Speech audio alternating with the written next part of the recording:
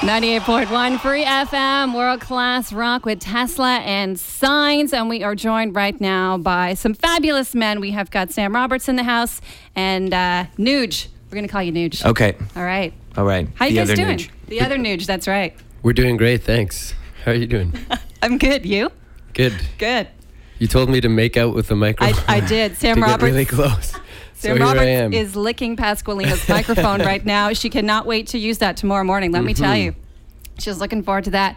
We're talking off here. The last time that you and I spoke was in 2008, and Love at the End of the World had just come out, just been released. You were in Peterborough, and we're talking, it was on Halloween, and I was wearing the awfulest outfit, but thank goodness you would phoned in. You're not live. I dressed a little better for you today. I was wearing a witch's outfit. And I still would have liked to have seen that. You would have? Yeah. Oh, I can send you a picture. Okay. All right. I'll do that.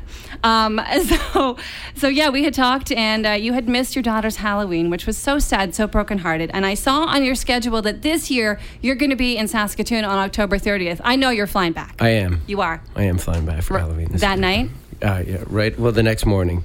So I'll fly back on Halloween Day, and then we have to be in Winnipeg the following night. Or the first. On the 1st. Yeah.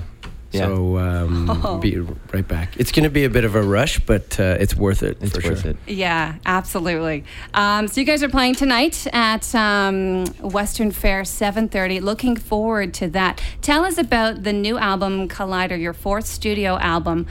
Tell us about you guys. Now, when we talked Love at the End of the World, you had done all of that work in Montreal so you could be close to your family. What about this album? Did you do the same thing, or did you have to go away? Or Well, we did a lot of the preparation for it in Montreal at home, which is, that's one of the beautiful things about the job, really, is that you can, if you do work at home, you're there with your family all day, because we do have to spend so much time on the road and traveling, so you kind of want to make the most of it when you can be home.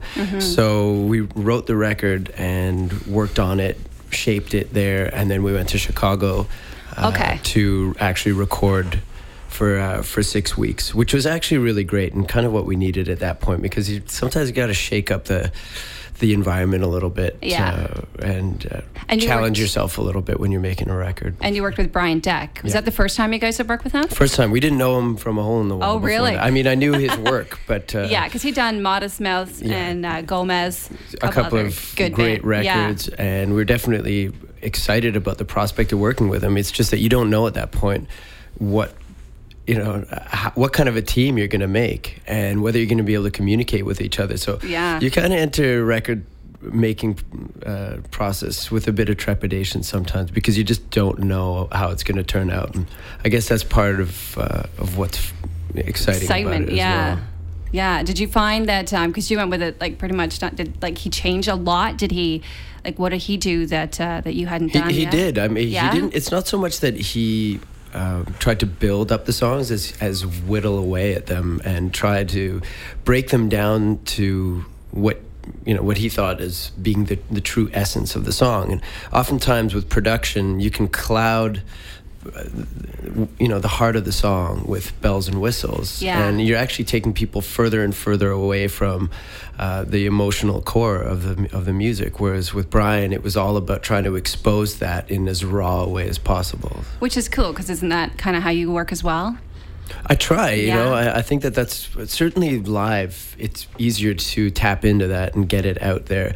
But when you're writing music, again, I think the tendency is to just throw all your ideas against the wall and see which ones stick. And oftentimes it's more about, again, peeling away than it is heaping layers and layers onto it. When you're actually composing a song, or does it differ depending on the song? Do you go with the lyrics and then try to find a melody to go with that, or do you go the opposite way, or how does it, or does it all just depend on? It depends. I mean, it's every song is its own thing and requires its own special care in a way. And sometimes you'll have a really strong melodic idea and you end up building the song around that. Sometimes there'll be one line, just one phrase that kind of pulls in musical ideas around it, and sometimes I'll write an entire song just musically and have no lyrics, and the lyrics come afterwards. So, do you ever find yourself waking up in the middle of the night and going, "Oh"? Yeah, I do. Yeah? To the point where I have learned the hard way, through having lost songs and lost ideas, to just always keep something, whether it's a notepad or like a dictaphone, where I can record an idea. Of course, you wake up in the middle of the night, you feel a bit strange humming into a dictaphone, but it's frustrating. Yeah. How many times you have this thing in your head and you just think, oh, this is the one, and 5 minutes later it's gone. It's totally gone. Yeah. I can imagine that. Now, Dave, you how long have you been with the band for? I've been with since this kind of the start of one of it's been called the Sam Roberts Band, which was about, I think it's been 10 years. It was 2001. Whenever it's kind of in 2000, I think Sam's old band and my old band, they both dissolved at the same time, and we had played shows together in those old bands and kind of just got to know each other. And he went down to Pembroke, where I grew up and was born and raised, and started recording the EP with a good friend of mine, Jordan. Anyways, and I just kind of followed, and I hung around the studio, and I really liked what he was doing. And so you stalked him. So I totally stalked him. I stalked him, but I introduced him to. No, I guess they kind of knew each other. Anyways, I did stalk it, and I wanted to be in the studio and hang out. So that's when we kind of got to know each other, and that was about 10 years ago. Wow, it's been a long time. Now, this is the first record that you've gone under the moniker the Sam Roberts Band. What does that mean to you and to the band as well? I mean, it means a lot to me, because it's a more honest representation of who we are and who we've always considered ourselves to be. And I think the last few records could have been called, maybe the first record or two, it was mainly me in the studio, and I think the name was appropriate in some ways, but especially in terms of live show, and also the fact that the studio work is becoming more of a collaborative effort, that it was just time to put the right name on it. Is that how you feel too? Yeah, totally. Yeah. That's the way it's evolved into that kind of thing. For sure, that the first two, like the EP and the second, or the first record, We Were Born in Flame, was, I think the band went in the studio for maybe a week or so at the end of it, which just the way it was going. And since then we've kind of gotten to dig our fingers and our hands in a little bit more with music, and kind of put our thoughts and our ideas musically into most of the songs. And we all play on it. And the first record we had hardly played on it and stuff like that. So it's developed into something that's definitely more of a band feeling than maybe just a singer-songwriter thing, or whatever you want to call it. So Without a Map, that's your latest single. Did you write the lyrics and the music for that one? Yes. Okay. Tell us about that song.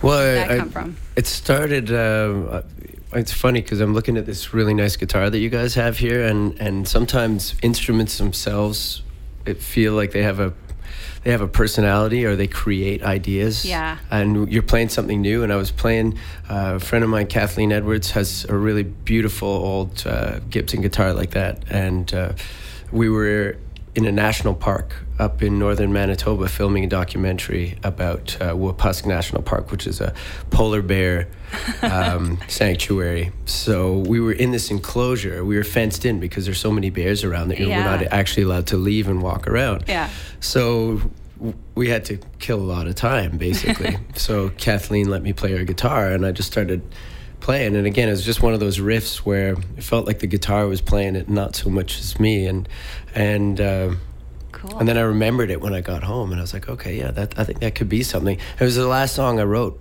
for the record as well, and it was also the simplest song, and sometimes those are the best ones. It is a beautiful song. All right, we'll chat some more with Sam Roberts. Let's hear Without a Map right now on 98.1 Free FM. World-class rock. 98.1 Free FM. We are joined again by Sam and Dave from Sam Roberts Band. Sam, I want to talk to you about this, and Dave as well. We have the Under the Covers contest, which is very cool. It's for any independent band, any band that's not signed in the London area. So wherever you can hear Free FM, you qualify. And the bands have to submit this month a cover of a Neil Young tune. Awesome. They just have to videotape themselves doing some Neil Young. Any tips that you guys have, Sam? Well, first, I mean, there's the pressure of doing justice to one of our great national treasures. So don't mess it up. Don't mess that up for sure. But I mean, it's a perfect place to start, really, because I think if you're ever going to learn about what it takes to write a great song, who better to learn it from than Neil Young? And just when you go in the studio, I mean, really, just throw everything that you have into it, and don't try to cloud what you're doing. Don't be sort of hypnotized by the lights and the bells and the whistles. Just stick to, you may be in a multi-million-dollar studio, but the song can be, again, a simple and potent and poignant one if you keep it to its bare bones. Nice and clean. Yeah. What about you, Dave? Any tips? Any tips for recording and for that kind of stuff? What I've learned over the years, and maybe it took me a little bit too long, is that you gotta practice nonstop. The more you especially even with any kind of cover song, the more you practice it, the more you know it, the more it kind of gets ingrained in your head and your heart. It's gonna come out in the song and the recording. So that's all I can think about right now. Yeah, so you have until the end of the month to get into our Under the Covers, 981freefm.ca to do so. Up for grabs, $4,000 worth of recording time at EMAX Studio on both Dave and Sam Pignat's. Very cool chance. Yeah, it is. Absolutely, that's great. So good luck. Good opportunity. Let's do it. Some Neil Young. Thanks so much, guys, for coming in today. Thank you so much. See you next time. Western Fair, Sam Roberts tonight. Don't miss it, 7:30. Here's Neil Young, Walk On, 98.1 Free FM.